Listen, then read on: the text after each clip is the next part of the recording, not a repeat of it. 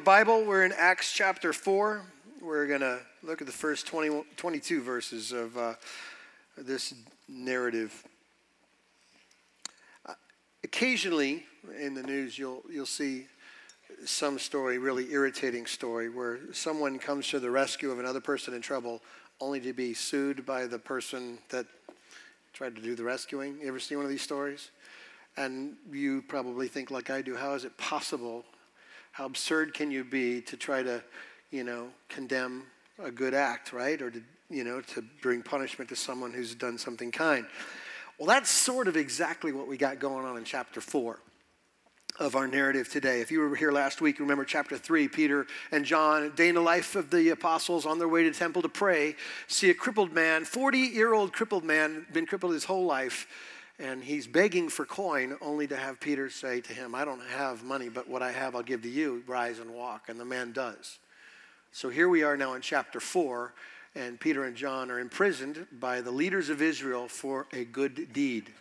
So it should confuse you if you're normal in your own conscience. But pretty straightforward narrative, but I think there's some fairly significant lessons. One, maybe to be reminded of. Two, to be confronted by, to be honest with you. So let's just get into it. If you like to take notes, here's the first lesson in this narrative. There's always opposition to Jesus. Let's read the first 7 verses and see what happens to Peter and John.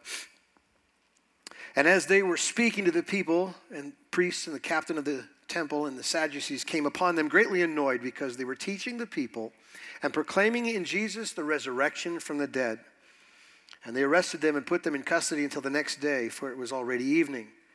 But many of those who had heard the word believed, and the number of men came to about 5,000. On the next day, the rulers and elders and scribes gathered together in Jerusalem. And Annas the high priest and Caiaphas the John and Alexander and all who were the high priestly family. And when they had set them in the midst, they inquired, by what power or by what name did you do this? I want to take some time. It might seem like a little bit too much time, but I think it's important because we're going to experience these leaders throughout our next 30-some weeks of Acts. I want to look at this group of the Sanhedrin, specifically the Sadducees, who look particularly annoyed in verse 1 with Peter and John, and just describe kind of where they're coming from so we know where this tension. I mean, this is the very first persecution of the church. This is the very beginning of what becomes now a long line of people hating Jesus in us, so we want to understand where it's coming from. The group of leaders that have gathered here to question Peter and John on this particular day are the Sanhedrin. This is the highest ruling body in Jerusalem, okay? And it's made up of 70 leaders plus the high priest. And in this group of people, there are 3 groups and 2 parties plus the high priest that represent that 70. The 3 groups are mentioned here: the rulers, the elders, and the scribes. The rulers were simply the chief priests of the temple. They were responsible for worship, the purity of worship in the temple, and the sacrificial systems and things like that. The elders were the tribal heads of every nation, represented here with the leadership, as well as the scribes, who were experts of the law and the oral traditions. In fact, they would make interpretations of the law and then apply that to people's daily living. This is how you live this out, okay? The 2 religious parties represented in this group of leaders of the Sanhedrin were people you're probably familiar with: the Pharisees, we all know those guys, and the Sadducees. And yet here in verse 1, the Sadducees are called out as the ones who are particularly annoyed with what's taken place in the preaching of the resurrection from the dead. And we want to get to that in just a second. But let me just remind you who the Pharisees are. These men kind of work in concert with the scribes, preserving the law at all costs, to the minutia of detail. These guys were interested in every detail, all right? They hated foreign occupation. They were having a problem with Rome there, obviously. They believed in spiritual realm. They accepted the idea of the resurrection. They waited for the coming of the Messiah, although the conditions and the parameters around the coming were very particular to them and up to their presuppositions. Most of them came from the trade class, and they were legalists to the 10th power. So if you picture in your mind that, you've got kind of an idea of these Pharisees, these people who were religiously involved. The Sadducees, on the other hand, they're the aristocracy. They owned most of the land and had most of the power, and they loved it that way. They collaborated with the foreign conquerors as a way to maintain their position of wealth and power, and so they worked hand in hand with the people everybody hated. So you can imagine how the people felt about the Sadducees. They wanted peace at all costs because they didn't want anything to upset the powers that be, because the power that be gives them their powers. Make sense? Theologically speaking, they're at odds with the Pharisees on most things that you would encounter. For instance, they didn't believe in the resurrection. They believed in no life after death. They didn't believe in the spiritual realm, no angels, no demons. They didn't look forward to the coming of the Messiah whatsoever. And here's the key to understanding the tension specifically as it relates to the Sadducees here and the problem that they have with the disciples. To the Sadducee, talk of the resurrection and revolution were synonymous in their minds. For them, resurrection meant we lose what we've got. We lose our money, we lose our power, okay? So they were very, very interested in squelching the whole idea of risen anything, specifically risen Jesus, and empowered people now representing him.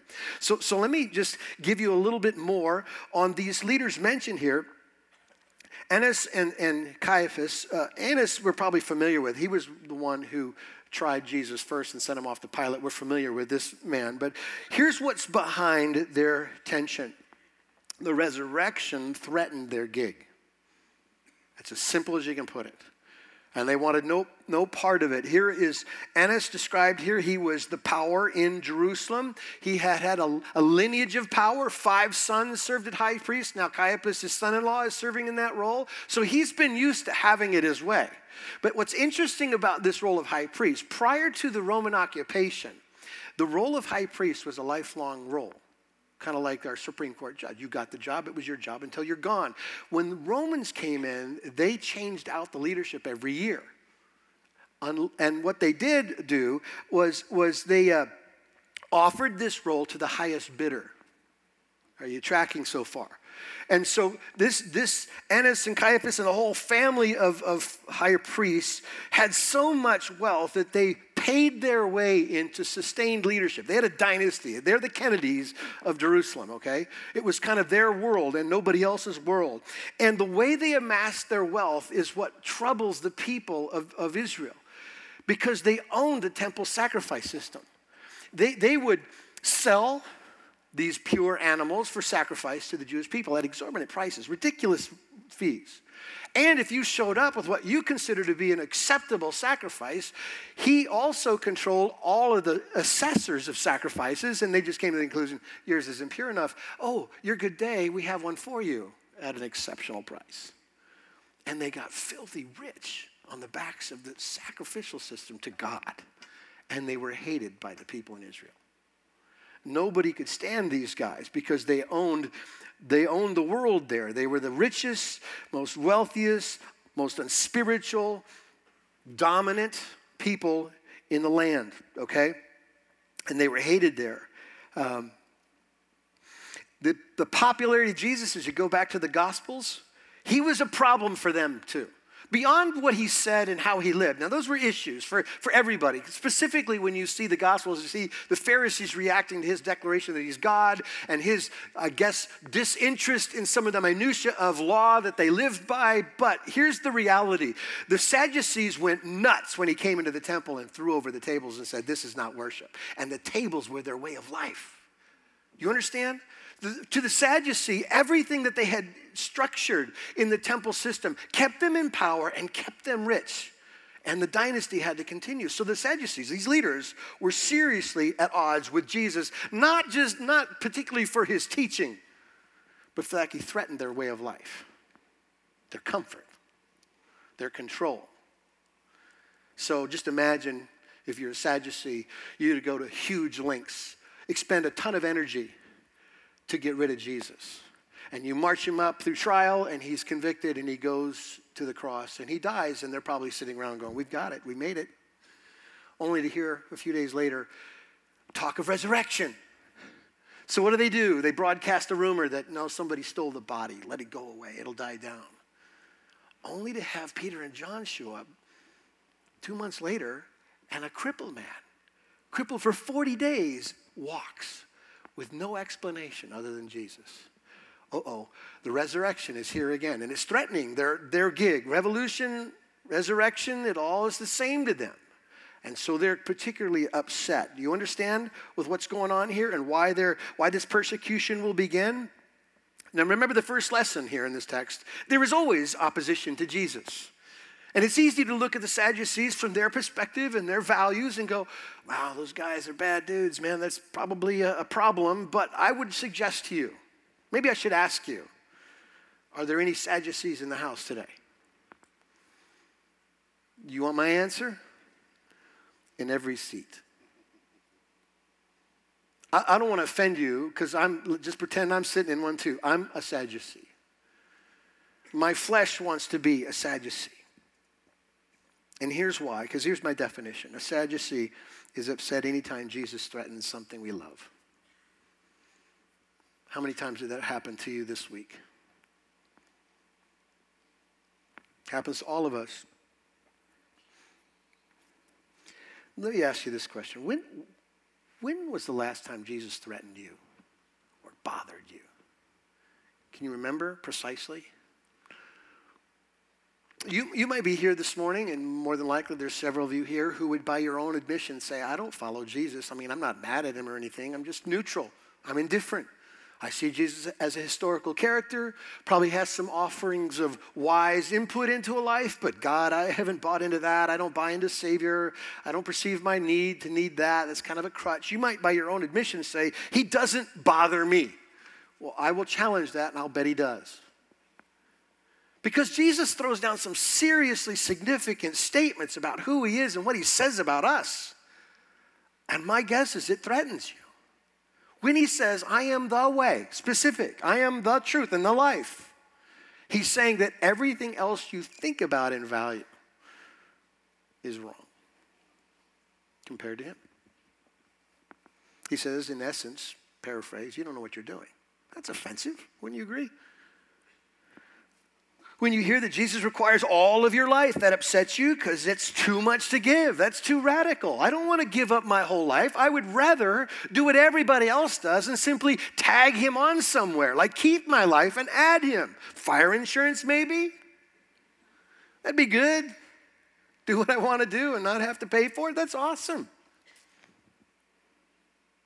You perceive Jesus as a way harder life than you'd ever want. And so there's no way lining up to his commands would be an interest to you. When you hear Jesus say to you, walk in obedience to all that I've commanded you, that upsets you, and I don't want to be offensive, but it offends us. It offends our rebel's heart because it doesn't have an appetite for those things. Because I'm inclined to war with God. I want to be God. I want to be in control. I want to decide what's right and wrong. When he makes that decision for me, it offends me. When you hear Jesus' assessment of our life as pointless, almost like the proverbial writer that says it's like chasing after the wind, that bothers me because it's assessed my life as just a waste of time. It looks at my values and my efforts and says, no, you're just like going after the wind right there. When he says you're a sinner, to such a degree, there's nothing you can do. That offends you because in your instincts, you say, I'm a good person. I look around me, I'm not them. I've never done that. I've never been there. And you say because those things aren't in your life, that you're a good enough person for that statement about you being a sinner to be wrong. And so Jesus offends you. Those statements are too absolute. They're too specific. And so it bothers us. Well, here's what else I know. A lot of believers in here. A lot of Christians, of people who have decided that Jesus is who he says he is. He is your Lord and Savior, that he went to the cross to die for your sins. But I would suggest to you that we all are a little bit of a Sadducee. Because remember the definition, whenever he threatens something you love. This is where the tension comes in because most of us aren't really good assessors of ourselves. But I'm going to ask you to think about it. When Jesus commands us to love our neighbor as ourselves, and what you and I do is quickly form a list of who my neighbor isn't to avoid what that might mean. I can love my neighbor, the likable people. When Jesus says even more intensely than that, I want you to love your enemy and pray for those who persecute you. Well, we just call that absurd. They don't think like me. They don't act like me. They don't talk like me. They don't vote like me. They don't live where I do. They don't see from my side of the street. Write them off. Well, that's not at all what Jesus says to the church. Love your enemy is what he says. When he says don't store up your treasures here on earth, but invest in the kingdom, that's easy to write off too. Ignore it, because God, I'm doing good things with your riches. I'm taking care of my family. I'm providing for my future. That's why I don't invest in your kingdom. I'm busy doing good things. This is where Jesus comes after the Sadducee heart in all of us, because he's coming after the stuff we love. He threatens it. When Jesus ties on a slave apron and gets down in the mud and washes his feet and says, hey, follow me. Do what I do. And we're quick to make a list of reasons why that doesn't apply to me. My age, I'm too old to serve like that. I'm too young to serve like that. My status is too high for something like that. I don't want to be that. That's not what I'm called to. Isn't there a department for servants that wash feet? Don't feet washing people, isn't that a gift? Don't they show up somewhere in a department? Don't we plug them in somewhere? No. Jesus says, be like me, the King of glory. Get on your knees and serve the least of these. That's what he says. It's offensive. I have to confess it is, because he's coming after things we love. When Jesus says to forgive one another in radical ways, and I'm more prone to make files of lists of offenses people have committed against me versus letting it go. You get my point, don't you? You get the point, I hope. This isn't just a story about the Sadducees persecuting the church because Jesus offended them. It is that, but it's more than that. It's also an absolute truth, and it's always true. There's always opposition to Jesus, even in every seat in this room. I guess the question we should answer is, how are you opposing him? I don't know. I have no idea. But right now, the Holy Spirit in his power is in this room. And he's taking simple words from a simple dude and he's applying it to your heart. And he's saying to you, it's there. It's in you. You're thinking those thoughts and you're doing those actions. I'm talking to you. And I'm just suggesting if the Holy Spirit does what he always promises to do, and he is here, and he's preaching this sermon to your heart, this isn't complicated. Let's start by admitting it. That's the word confession. Just admit that it's there and then repent. We talked about repentance last week, right? Don't just turn away from the bad thing. Turn to the good thing, who is God, right? Repent of that sin. Just do those things. Let's move on. There is another lesson in this text for us. Jesus is always offensive, but there's salvation only in Jesus, verses 8 through 12. Then Peter, filled with the Holy Spirit, said to them, rulers of the people and elders, if we are being examined today concerning a good deed done to a crippled man, by what means this man has been healed, let it be known to all of you and to all the people of Israel that by the name of Jesus Christ of Nazareth, whom you crucified, whom God raised from the dead, by him this man is standing before you well. This Jesus is the stone that was rejected by you, the builders, which has become the cornerstone. And there is salvation in no one else, for there is no other name under heaven given among men by which we must be saved.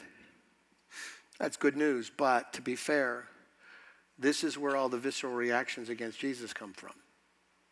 The exclusivity of that statement. The absolute, no room for anything else statement. No one else, no other name. It is what we call a universal negative. It's a statement that allows for no exceptions. We live in a world of super tolerance, don't we? Don't we? This is the most intolerant thing you could possibly say. I know you're sincere, you're just dead wrong. How'd that feel? Tell the world that. Tell your heart that. That every other pursuit, every other affection, every other direction, every other religion is dead wrong other than Jesus crucified and risen again. Everything else is wrong. That's why everyone's up in arms against Jesus. That statement, verse 12. So before we get offended, maybe we should stop for a second, be wise to ask the question. Why? Why is Jesus the only way? You might not like the answer, but at least let's try the question, okay? Let me give you a couple options. Jesus is the only way to salvation because he's the only one qualified to deal with our sin problem. That's answer number one. We need someone who is fully man who can understand what we're dealing with, don't we? We need someone who understands the temptation and yet without his own failures in those temptations. We need somebody like that. We need someone who is human without sin. Someone who doesn't have debt of their own. For this sacrifice for sin to be sufficient for all who would believe, then we would need someone whose life was valuable enough to cover all. Right? Jesus is the answer. The scriptures describe him as the creator, sustainer of the universe, God, who always was, come in human flesh. Fully man, fully God. His perfect life, according to the scriptures, is the perfect ransom payment for my sin and your sin if you trust in Christ. It's good enough. More than good enough. Why is Jesus the only way? Because Jesus is the only one to overcome the grave ever. The resurrection is key to this. Lots have claimed throughout history to be a savior. Jesus is the only one that proved it by the resurrection. He rose from the grave. It proves that who he was true and what he said was true. The resurrection is what the world wants to just kind of write off. Make it go away. Sadducees, make it go away. It can't be true because resurrection means authority. Resurrection means power. It means truth. If he rose from the dead, I got to deal with it. But if he didn't, we're okay. Make sense? Crucified men aren't a threat to anybody. They're just dead men without power and authority. But resurrection changes everything. Agreed? Here's why salvation is found in no one else but Jesus. Because you and I can make the mistake of thinking that our problem with sin is a problem that we can work on. Small problem. Little issue. Little time. Good, hearty elbow grease. We can fix it. No, you can't. The problem that we have doesn't require just a little surgery. It requires a resurrection. You sang it. The resurrected King is resurrecting me. We need life because the scriptures say we're dead in our sins. We need to come alive, not just be adjusted. That's the reality of the scriptures. The problem doesn't just need addressing, it needs righteousness. I need a covering of Jesus so when God sees me, he doesn't see me for all my failures and inclinations. He sees the righteous robes of Christ over me and for me and to me. That's the reality of the gospel. It's good news because he did it all, right? Our problem doesn't just need God to be appeased and settle down. It needs God's wrath to be satisfied. You and I have sin, and the Bible says if you sin, you die. There is a stacking up of punishment for sin, and God is right and good to do that. He wouldn't be a good God if he didn't punish sin. So God isn't just going to look the other way and say, never mind regarding our sin. He takes all of his righteous, holy, stored up, eternal wrath, and he points it at his son, and he pours it out. Every drop of it, Jesus drank. Every drop of all the punishment I deserved and you deserved, he did. Our sin problem is huge. I can't even use English to describe it. It's bigger than that. But it's so big that God left heaven to pay for it. That's the reality of this gospel. So it comes down to two things that Jesus has said before. There is a broad way. The broad way leads to destruction, by the way. And here's what it says on the Broadway sign. Be good and sincere. Leads to destruction. The narrow way says, you can't, so rest in Jesus. Welcome. That's me. I can't. Tried, can't do it. But rest in Christ and what he's done, and we can. We need to move on. So we've seen so far the opposition to Jesus, and we've seen now Peter and John's explanation of the exclusivity of Jesus. Now here's the other lesson in our story. There's only power through Jesus. Verses 13 through 16. Now when they saw the boldness of Peter and John and perceived that they were uneducated common men, they were astonished. And they recognized that they had been with Jesus. But seeing the man who was healed beside them, standing beside them, they had nothing to say in opposition. But when they had commanded them to leave the council, they conferred with one another, saying, what shall we do with these men? For that a notable sign has been performed through them is evident to all the inhabitants of Jerusalem. We cannot deny it. The Sanhedrin were used to control. Specifically, the Sadducees used to control and power over others. They had position, they had education, they were anything but common. And what was most startling to them at this moment was these men who were considered common and uneducated, average people at best, were not just keeping up, we're overcoming them and their questions. This is an interesting thing. Verse 13 tells us how they did it, because they realized the difference was Jesus. They had been with Jesus. That's why they're overcoming these questions. That's why they're standing their ground in boldness. That's why this is happening. Now, I don't know what you think about your own life, if we just use that phrase, common and educated men. But my assumption is, you added a couple more adjectives on there, that there's a lot of reasons why people in this room have decided that you have to sit this one out. Like your involvement in the kingdom of God, your influence in the kingdom of God, your participation needs to kind of go on the back burner because you're too ordinary and too common. Those people do that, not people like me. I want to reinforce in your mind that God has a cute little way, fun little way of using mostly the common and uneducated in what he does, to do the amazing works in the world. Just to remind you a few of the narratives of people that we celebrate. You remember Abraham? He was an idol worshiper. That's where God found him and pointed him right towards Yahweh alone. Moses, a murderer. And when God got a hold of him, he said, I can't speak. Here, lead 3 million people. Rahab was a prostitute. God used her. David, a boy, just a teenager, just a young boy. Mary was also a teenager. The disciples, we know, we've been through the story. Average guys. Maybe in their society, a little below average. So common. Fishermen. No skill whatsoever. And here they are standing against the elite of the elite, giving an argument and a defense with boldness that startled the educated. I just simply want to use this to remind you of a truth. I know God used them in mighty ways, but he can use you too.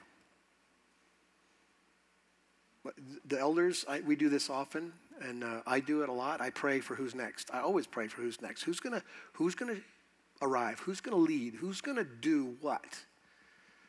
There needs to be transition. There needs to be growth. There needs to be added to our number. And I'm convinced that some of you look at your life and say, it's not me because I'm too common. I want you to know that God used them in mighty ways. He can use you too, and that God can use people who make mistakes. In fact, let me just add to the truth of that statement. The only people God uses are people who make mistakes, because we all, that's right.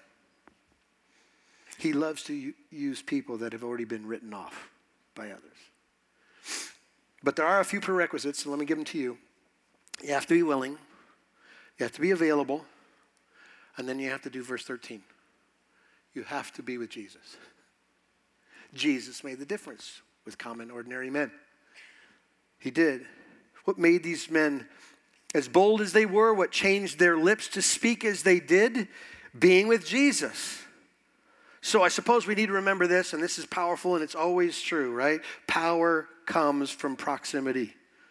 Be with Jesus. Read about Jesus. Pray to Jesus. Worship Jesus, because power only comes through that proximity to him. So I suppose we should ask another question. One that convicts me when I ask it would be this. Would people recognize that we were ever with Jesus? Would they look at your life and go, man, there's something different about him? I mean, he's not been there and done that, but when he speaks, it's loving, and it's kind, and it's wise. What makes the difference? Do they see our care and affection for the hurting and the suffering around us? Do they sense our smallness and humility, knowing that Jesus is the only reason we can look up? Those are questions we should answer. So we've learned these lessons. There's always opposition to Jesus. There's salvation only in Jesus. There's power only through Jesus. Here's the last lesson. There's no other option but Jesus. Verses 16 through 22.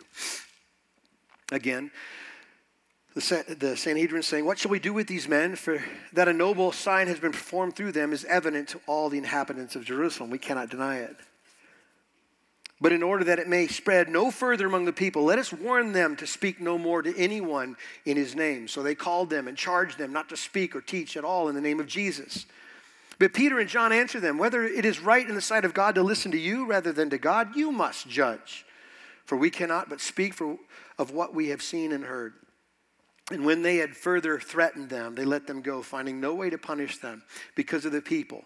For all were praising God for what had happened, for the men on whom the sign of healing was performed was more than 40 years old, i.e. the miracle was undeniable. Nobody could argue with it. No other option but Jesus. In verse 7, you don't have to turn back to that, but the leaders ask Peter and John an interesting question. By what name did you heal this man? Okay? Let me rephrase the question so we understand what they're asking. Or better said, don't misunderstand what they're asking. They're asking this question. Where did you get the power and authority to do what you did? It's the way they would phrase things in that day. For instance, if Caesar was who you represented, you would say, I come in the name of Caesar, which says to the people listening to you that all the authority and all the power that Caesar carries, I represent. So when they're saying to these apostles, who did this work? Is it Jesus, they say, and here's the reality of it. We're representing him. That's who we are. We're representing all that he is. And the command is pretty simple. They look at Peter and John after questioning them and said, oh, here's what we want you to do. Stop representing Jesus. Just stop it. That's what they wanted. Peter's response is the boldest response in all this text. In fact, it was pretty intense. This is a paraphrase, okay? We're going to obey God, not you. That's how this is going to go down. I wrestled on Thursday with contextualizing this event for us in 2017. And my observation, as it probably is yours, there is radical division in our world. Would you agree? Like to a level of brokenness I can't remember. But here's the one that really bugs me. It's in the church over the same things. I had conversations on Wednesday, on Tuesday, long ones with pastors and other people who teach the word, talking about the divisions that have now crept into the church. And what we're arguing about, it seems to me, is about policies and politics and laws and this and that and what's legal and what's not. And I wasn't going to say anything. Somebody in the first hour suggested it. Maybe I'll just touch on it and you get mad at me later. But where you're showing this isn't in conversations personally. You write it on your social feeds of opinions or thoughts and angles and directions. I don't even care because I don't have them and I don't read them. But the sharpest rebuke that the Apostle Paul ever had towards the church and Christians in the church was division. And he called it foolish arguments. And he talked about how to respond to foolish arguments and divisions within the church. And he said, listen, avoid people like that. Warn them once, warn them twice. Avoid it. Avoid the divisions. Now, I'm not in the business of trying to decide what policies you get all ramped up about or which ones I should be ramped about. That's not my point. I'm clear in what Jesus has called the church to be. And I'd rather have people say we don't like Jesus in you versus people not like the policies we support based on our position and our opinion, which I don't care. So let me give you a simple grid to think through whenever you're dealing with the commands of the authorities that be, our world, and the commands of God. You and I, Christian, have a God-given obligation to respect, honor, and obey all the laws and all the authorities of the land. Respect, I'm going to use these words again because we're not doing this. Respect, honor, and obey all the authorities of the land. You have to look at Romans 13 or 1 Peter 2 or Titus 3. It's clear. That's what it says. Okay? But here's the condition. until they're at odds with our God-given mission. That's the condition. And I'm just, so I don't just assume you know what I'm talking about, let me give you our God-given mission. Our God-given mission is to make disciples of all nations, baptizing them in the name of Jesus and teaching them to obey all that he commanded. That's our God-given mission. Our God-given mission is to be the hands and feet of Christ, to go to the least of these, to be hospitable to the stranger. That's a God-given mission. It's not a policy. It's not an election. It's what the Church of Christ does. It is the mandate, the mission, to be salt and light, to influence and flavor and care for and shine in a world that's totally out of control and lost as a broken compass. You know this, right?